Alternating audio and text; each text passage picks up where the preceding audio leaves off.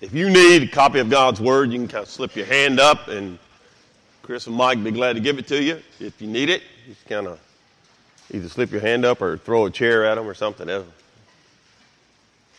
WWE will do what we got. We're going to WWE. I'm going to get on here by John Everson. He looks like he could handle that. Well, it's good to be back. I hope did you miss me last week? Oh, you weren't here? Oh. All right. Go ahead and turn to Acts chapter 15. If you'll take your hand out, we're going to pick back up in our study of the book of Acts. Thinking about Memorial Day, many of you have heard me say over time and repeatedly that I'm absolutely fascinated by anything World War II. Read stuff on it all the time. I love to watch documentaries and a lot of stuff on the History Channel and other places. See World War II. And my father fought in World War II. I had an uncle who was wounded in Europe, and dad fought in the Pacific. And probably my 2 or 3 favorite movies of all time. It's one called The Longest Day from about 1962. Movie. It is The Longest Day. If you don't watch that movie, it takes. But anybody who was anybody in 1962 was in that movie, from John Wayne to Henry Fonda to Richard Burton. You name them, they were in that movie. And even people don't even know who they are, like Paul Anka and Fabian and the top singers. They were all. It was just an incredible movie. You can see some of the scenes that they showed. And thinking about this, the D-Day, Normandy invasion, and then you're looking out of the ocean, and suddenly just pops up thousands of vessels. And I was thinking about that last week. We were down in Florida. And just standing on the ocean and just looking out at the horizon. And my son-in-law, who apparently got eyes like an eagle, could see stuff that he's looking at. I said, Brian, what are you talking about? I can't even see you. So you look out at the horizon and you just all of a sudden just thousands of vessels and realize that most of those guys who dove off those and rode off those into that water at that beach, many of them 18, 19, 20 years old, and realizing that this is the last day I live on planet Earth. And we're fortunate that people like my father, who had many faults, but he went to those islands and did what they told him to do and served his country. And we should be grateful. I think one quick story about my dad. He was like me. He did not like animals of a reptile or amphibious nature. I was cutting the grass last week back in my bed. I cut the grass. I don't know if you were going. Mary came home, or Mary leave. And she didn't like animals even worse than my father and I. And there was a little bitty turtle sitting in our driveway. Probably came out of the ditch behind the house. About that big, that size of this. He was in the driveway. And she walked inside. She didn't even see it. She talked to me. And I said, Mary, why don't you relocate that turtle that's by your right foot? And she looked down, and I didn't realize my wife could get that far off the ground. I had a little up, she play basketball, but so she leaves, and the turtle's still there. And I just left it there. And I finished cutting the grass, doing myself. And so I was going to take the turtle and put it back in the ditch. It was gone.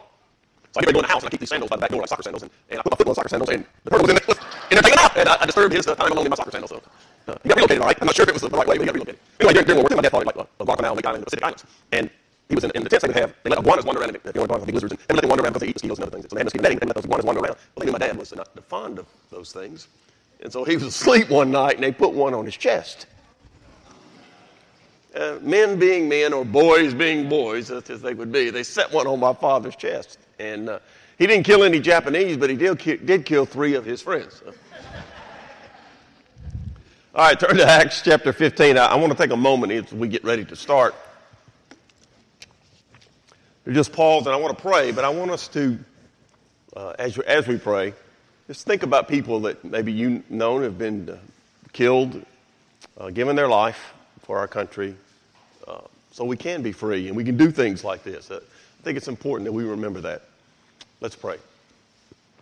Father, we just thank you that Jesus Christ is the one who sets us free.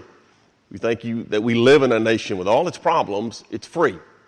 And because of men and women who willingly went, not all of them, obviously some were drafted, but they went and they served and they did what had to be done so that we could be free. We are grateful for their memories, for their sacrifice, pray for even their families, even ones now that are deployed and are in danger. Lord, we just pray and thank you that they're doing that willingly. Volunteer military, they're doing that. We pray you protect them. Lord, we just thank you for the nation that we live in. We pray today as we look at your word, again, historically, we look at the book of Acts where the church is, that we will be reminded that we are the church. We are the ones you have called to represent your name right now in our culture, and let them know that there is a God who saves. And we thank you, Lord, we claim that God's name, Jesus. Amen.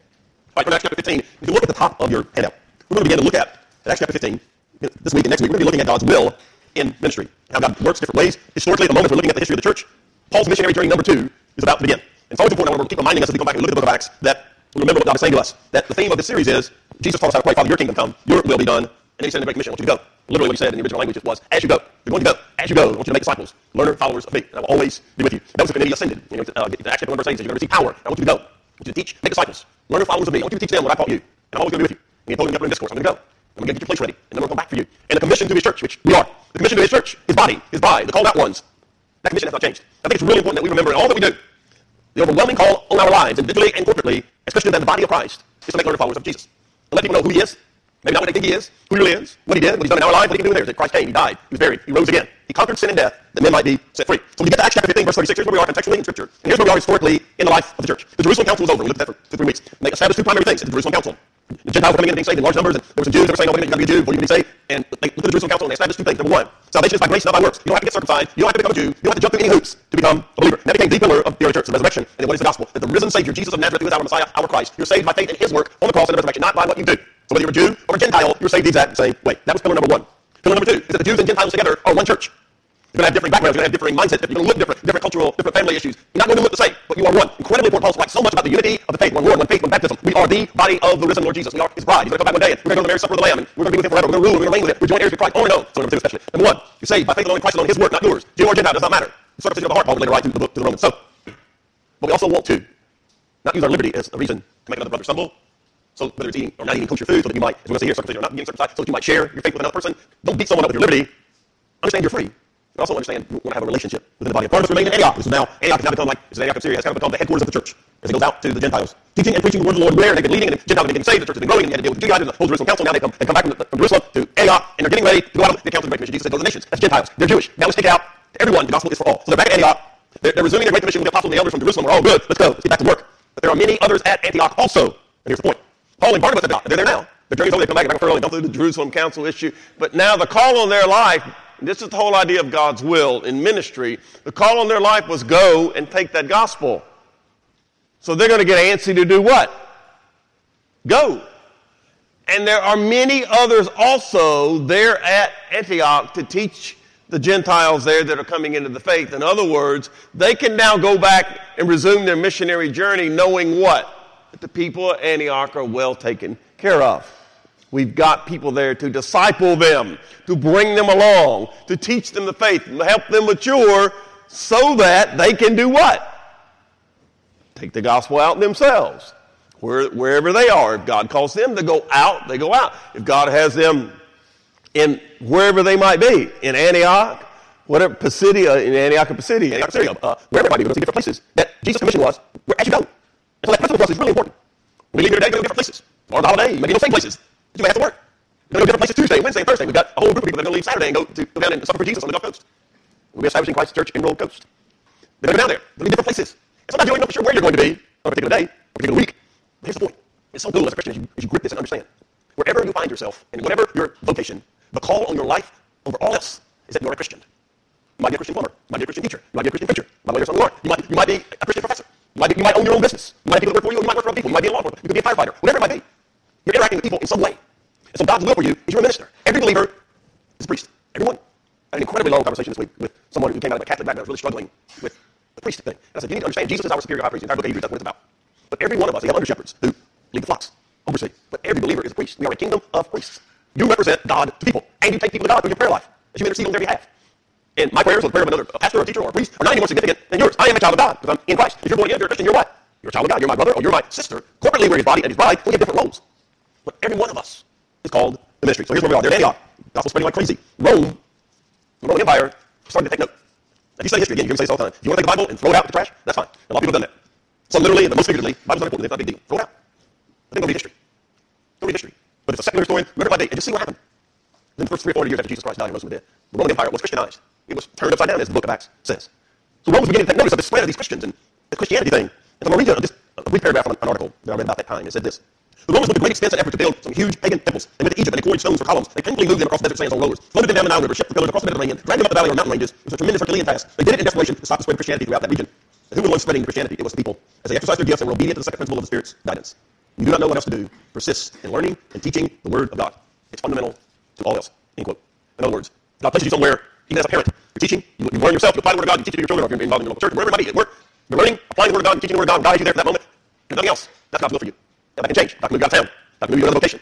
Things change. But that principle in your life is overriding. So Rome is desperate to stop. Paul's number 2 missionary journey is about to begin. And the church is seeking God's will in many, many areas. Here's the principle. Just do what God has told you to do, Jesus. Fulfill that great commission where you are until God moves you somewhere else. Give you a simple example from my life. I'm not going to go back over all that because maybe you've heard it. We won't go back over that. But just as a salesman, a traveling salesman, that's what I was. No formal education, no training. I was just a traveling salesman and worked with teenagers in his church. And Mary sang and was involved in worship ministry and sang. And I had a good job, company cars, all those good things. And this involved in my church teaching teenagers, working with teenagers. A lot of vacations, I was able to do everything I wanted to do with my church. And God just kept putting a burden in my heart. I want you to do this all the time. I want you to do this all the time. I want you to do this all the time. I want you to quit your job and do this all the time. We had 2 little girls, 4-year-old and whatever she was, I don't know, 11. And I wanted to go to school. My degree was at a great institution over called Memphis State University. That was my degree. It was in business, and I was doing my thing as a businessman. Everybody I worked with, every Walmart or Target or whatever store I found myself in, and the guys that I traveled with, they all knew I was a Christian, and I did my job, and when I opportunity arose, I shared my faith. And God said, that's what I want you to do. So anyway, went to Mary, and she said, well, it's about time you do what God wants you to do. So I went to my pastor thinking, if he's got any brain at all, he'll be fortunate enough to hire me, and we'll roll on, and it'll be good. And what he said was, we don't have a place for you, Randy. We want you to stay and work as a volunteer, but we can't hire you. You know, and I'm thinking, okay, maybe this is what God wants me to do. And all I did was keep doing it for the next year, because that's where God had me doing it right then. For the next year, I didn't change a thing. Did my job, family, kept teaching the Bible with teenagers, working with them. 1 year later, out of the blue, John Ladder calls, and my brother says that you might be interested in going to ministry. Would you like to talk to us about doing student ministry, youth ministry, talking about in our church? I didn't know that ended up meaning you do youth ministry, you do adults, you do recreation, you do janitor. I had experience in that one. I've been a church, I'm going to be humble, be church janitor for 3 years, which I was. So, obviously, that was 35 years ago. So God moved me from where I was to a different part of Memphis to do that. Almost moved to Cleveland, Ohio. That's the headquarters of my company. 1 year, when all that was going on, they offered me a really cool job in Cleveland, Ohio, writing jokes. What I've been good at that? I don't know. That's what they offered me. And I thought about it about 5 minutes, and I said, well, I'd like to do that, but Mary ain't moving to Cleveland, Ohio. So we probably ain't doing that. Again. So God had me there. He moved me. And I went and started doing ministry there. He moved me again. He wants to. That's the principle. Let's begin to look at it. They're seeking God's will. God works in different ways. The first thing I want you to see in chapter 15 is how God can work in disagreement. God can work. I read a really cute story about a married couple, young married couple. They're very naive when they got married, like Mary and I were. When we got married, I was 19, she was 18, and I didn't know one thing about being a husband. I think 3 things now, but I didn't know anything in 1973. And then we had a child in 1975. I never even changed the diaper, much less knew what it was. And I had to learn so much about being a husband and being a father. And this couple gets married and very young, naive, and they think we're Christians, everything will always be fine. You ever think that? Didn't have arguments, don't you? So they began to have some disagreements and arguments, and it wasn't just the utopia they thought it was going to be. And they're getting frustrated. Finally, the wife said, all right, here's what we're going to do. I've had it. We're going to pray. We're going to ask God to take one of us home. And then after you're gone, I'm moving in with my parents. God can work in disagreement. I want you to see what he does. All right, verse 36. Verse 36, chapter 15. They're in Antioch. Things are popping. After some days, from time to Antioch, don't know exactly how long, Paul said to Barnabas, let us now go back and visit our brethren in every city we have preached the word of the Lord. See how they are doing. Let's go back and retrace our steps on missionary journey number 1. Let's go back and check on the people that we led to the Lord, the people that we have taught. Let's go back and see how they're doing. I want you to see the priority of Paul and Barnabas. It's really cool. Verse 36, now. So it's time to go. And notice what they want to do. They want to go back and visit our brethren where we have preached, see how they're doing. I want you to see the heart of the pastor here. Let's go back and see how they're doing. They loved them. They cared about them. And they felt it was their responsibility to check up on them and make sure that things were going well. Make sure they were being discipled, that they were growing. They don't, in Antioch, things are good. Now let's go back and check on the seed that we planted. Maybe water some more. Let's see what's going on. Maybe even contextually, there's no question that this was going on. They need to go back to those places where they established churches and make sure the Judaizers had not screwed them up, pardon my term, like they had tried to do at Antioch. By coming in and adding to the gospel. We're going to go back and make sure they're not buying into the false teaching. And Antioch is okay. I'm going to read you some verses. I want you just to listen to the heart of a pastor, specifically the Apostle Paul. To the church at Philippi, he writes these words in chapter 1. God is my witness, how greatly I long for you all with the affection of Jesus Christ. I want you to meditate on scripture sometimes. It's really valuable. How much I love you. I long for you. 1 Corinthians, he writes to them in chapter 9. If I preach the gospel, I have nothing to boast of, for necessity is laid upon me. Yes, woe is me, if I do not preach the gospel. Dan, none of you know Dan about it, but Dan recommended last week's sermon. I wouldn't listen to that sermon. The one thing God kept saying, brought him to tears, and he's describing standing outside an abortion clinic trying to help. He said, look, wherever you find yourself, just preach the gospel. He kept saying it over and over. Just preach the gospel. Doesn't make, you don't have to be the greatest theologian in the world, but you know who Jesus is, and you know what he can do, and you know how he's changed your life. Preach the gospel. Jesus died for you. He loves you. He'll give you. Love people. You know what they are. Preach the gospel. Paul said, if I do that, that's what I'm supposed to do. That's my job. Preach the gospel. Woe to me. That's a powerful phrase. Woe to me if I don't preach the gospel, Paul said. By the way, you think back, where did Paul come from? Can you imagine, after that road to Damascus experience, what's the one thing if you're the Apostle Paul you're thinking? How in the world, why in the world would he save me? You ever thought that about yourself? I know I have. Why would Jesus show grace to me? I mean, it's number one enemy. He saved me, and then he wants me to take the gospel to the Gentiles. Then in Romans 15, he says this. So I made it my aim to preach the gospel, not where Christ was named, lest I should build on another man's foundation. In other words, I just want to keep going, keep preaching, and just go to places where nobody's been. I want to preach the gospel to people maybe who haven't heard it yet. I just want to preach the gospel. And that should be your passion, wherever you find yourself. I just want people to know. I want to love them, and I want to share with them. So here's history. Paul's second missionary journey. His initial plan is, all right, Barnabas, let's go quote verse 36. We visit every city that we went to on journey number 1. That's Paul's plan, which God, again, Paul, he knows at this point, that's it. So God, I'm going to go back and do that. God had a bigger plan, didn't he? God's plan was this. No, we're not going to go back there. We're going to open vast new areas of the globe that you've never even been to. A place called Europe and other areas. That's what's going to happen. So here's the context. You've got Paul and Barnabas, 2 godly, mature leaders. They agree. Let's go back on a mission for God. Here's the point. We'll get into it a little bit more. They disagree on how we're going to do this. What's God going to do? He's going to take their disagreement and he's going to make it something good out of it. For just a moment, I want you to pause. Everybody knows the verse I'm about to quote, probably in your mind. I know what he's going to say. Romans 8:28. What's God doing in Romans 8:28? He's always working what? Good. To them that love him. To them that are called according to his purpose. He's always working good, even in a difficult circumstance. Doesn't mean I can't see the outcome. I'm not good in the moment. We're going to see they're not good in this moment. These are 2 godly, mature, probably the 2 most godly, mature men on the planet at that time that God has used magnificently to expand the church. He's still doing that. And they're about to have a severe disagreement. So what I want you to see is they got the right priority. And God is even going to work great things good in the midst of their disagreement. God has a bigger plan. So let's look at their party, verse 37. So Barnabas was determined to take with him John called Mark. What's the next word? Right, so I'm going to wait. We'll try again. What's the next word? But. So I told you the most important word in the Bible. Paul insisted that they should not take with him the one who departed from them in Pamphylia and had not gone with them to work on missionary journey 1. The contention became so sharp they parted from one another. So they agree on what we need to do. They agree on the theology. Remember the Jerusalem Council. They disagree on this practical matter about Mark. These 2 guys had faced death together. They were not novices in the faith. Here's what I want you to see. They're both right, and they're both what? Wrong. They're both right, and they're both wrong. Now let's walk through this and see how God is going to work. Number 1, verse 37, Barnabas is focused on Mark. By the way, it's important. Mark is his first cousin. I told you. Blood is thicker than water. That's really not. We've seen Barnabas. He's not doing this because Mark is his first cousin. Why is he doing it? We talked about this before. What's Barnabas' gift? Encouragement. He's the son of encouragement, is his nickname. Think back historically. After Saul of Tarsus was saved, and he went to the church and said, hey boys, I'd like to join. I'd like to be part of what's going on. What was their answer? There's no way in West Memphis we let this clown in. We all know who he is and what he's done. He ain't coming into our group. He ain't joining up. He killed my brother in prison. He had my father executed. No. And Barnabas, because of his stature, his respect, who he was, he takes Paul by the Saul of Tarsus by the hand and says, I'll vouch for him. Boys, I'll vouch for him. And because of who Barnabas was, what did the church say? All right, we'll take him. You gotta know they weren't all happy about it, right? But we'll take him. Barnabas had that kind of stature. His gift was encouragement. He's looking at Mark, realizing Mark had failed him and let him down. It might have been the danger and the trouble, whatever it was too much for Mark, and he went back, he couldn't do it. Barnabas is looking at him and wants to extend grace to Mark, despite the desertion. Because of his gift of encouragement, he's determined. Notice verse 37. Barnabas was determined. I want to make sure you see this word. The word determined here means, the tense of it means he was adamant and persistent. He's not the guy who's going to get up in your face like Peter. But he was adamant. He was insistent with Paul. We're taking John Mark with us. Now, verse 38. Paul's focus was not on Mark. Well, let's be fair. Paul's focus is on the mission ahead of them. When they tried to do this mission before and they needed Mark, what had Mark done? He couldn't do it. He went back. Paul said, I'm not going through that again. I'm not taking Mark this time. I don't have any patience for it. I'm not doing it. When I said before, I'm not taking it. Now I want you to notice verse 38 again. You see the word insisted? You see that word? In Greek, the tense, it means he was equally as adamant as Barnabas was. But nobody ever solved this problem. Apparently it's to throw down. It'd be like John Everson and my son in all mine. You take two big men and whoever survives, that's what we'll do. It wasn't. The Greek here is, and I'll make sure you see this. Barnabas is focused on the person. Paul is focused on the work. They're both right. But they're also both wrong. In that they sin and how they deal with it. Look at verse 39a again. 39a. The tension became so sharp, they parted from one another. And the phrase so sharp means violent emotions got involved. They're going to fight over this. Please see this for what it is. What had been their message at the Jerusalem council to the people who were saying to the Gentiles, hey, you want to be part of our group, you got to become like us before we'll accept you. You want to be one with us, you got to become a Jew. And what had been the strong, I won't use the term I used a few weeks ago, Paul and Barnabas were incredibly hacked off at the Judaizers and come down from Jerusalem, and their message was what? We believe on the people of Christ, we're faithful on Christ, on you got to have works. We're one. Unity, one, over and over.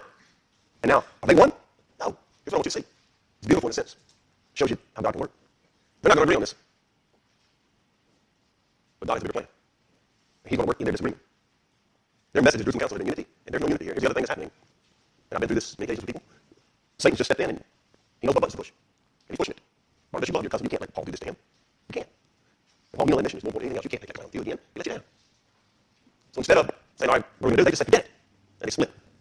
Here's what I want you to see. Barnabas is never mentioned again in the book of Acts. Never again. He's been vital up to this point. Just talking about that. He's never mentioned again. The years of ministry they've had together ends right here. And later, they reconcile. And what's interesting is, shows you how God does things. Paul has no use for Mark at this point. No use. I'm going to quote you a verse from 2 Timothy chapter 4. Last thing Paul ever wrote before he died. He's writing to Timothy, his son of the faith, who's going to take the place here on the mission trip, so we will see. Timothy, his protege, his son of the faith, he writes to him. The last thing he wrote before he died, kind of like, Timothy, here it is. Here's my last will and testament for you. Now you take it and you run with it. In that book, he writes, that epistle, he writes these words to Timothy. Only Luke is with me. Luke is about to join the group, or start talking about himself. Only Luke is with me. Get Mark, and bring him with you, for he is useful to me for the ministry. See that? We don't know exactly what happened, but here's what we know. God worked in the lives of both. Paul's wrong right here. Barnabas is wrong in the fight. They split. But they later straighten that out. They repent and get it right. And somehow Paul and Mark reconcile. Paul said, I'd really like to see him. Bring him. He'll be useful to me. Ministry. What you see later on historically is Mark ends up working with both Paul and Peter. He writes one of the Gospels of the life of Jesus Christ with Peter. Through the disagreement, what does God do? He works good. He works good. So now look at verse 39. Let's look at the plan of both men, and we'll be done today. 39, verse 39. The end of it. So Barnabas took Mark, and he sailed to Cyprus. So his partner is now Mark, not Paul. Verse 40. But Paul chose Silas and departed, being committed by the brethren to the grace of God. Paul's new partner is who? Not Barnabas, but Silas. Won't you see the big picture? They had a plan. We're going to go back on missionary journey number 2. We're going to go back on number 1. Visit those people again. What was God's plan? Now we're not going to do just that. We're going to go 2 different directions. So if you've got Paul going this direction with Silas, you've got Barnabas going this direction with Paul, which way is the gospel going? Both. Both. Much more territory to get covered. Many more people will get saved. Many more will be discipled. God's will all along. Maybe I'm going to have, because he's sovereign, I'm going to have 2 mission groups going out. The result is, not Paul's plan, but God's plan. The gospel ends up in Europe. Silas becomes incredibly important. He's a Roman citizen. He's Jewish. He was skilled in Greek. Those things are going to become really important as Paul's proceeds. Because he was a Roman citizen becomes important. So let's finish this up, God's will, this area of disagreement. The overarching principle in our lives as Christians and interacting with each other, Jesus made very clear repeatedly, how's the world going to know we're Christians? We love each other.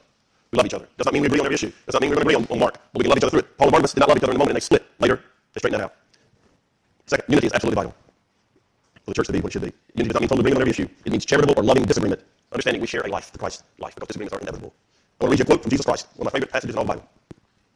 In the upper room discourse, he's getting ready to end that. He begins to pray. Prays to the Father about the glory we had before the world began. It's an incredible passage, John 17. And in verse 20, he says these words to the Father as he prays. I do not pray for these alone, talking about in the room with him, the 11. But also for those who will believe in me through their word. That would be you and me and all these people who've gotten saved over the last 2,000 plus years. That they all may be one. As you, Father, are in me and I in you. They also may be one in us, that the world may believe that you sent me. They'll see our love for each other, our unity together. That's how the world will know that our God is real. It's not religion. We do life together as Christians. Even in disagreement, God can work. His will is all that matters.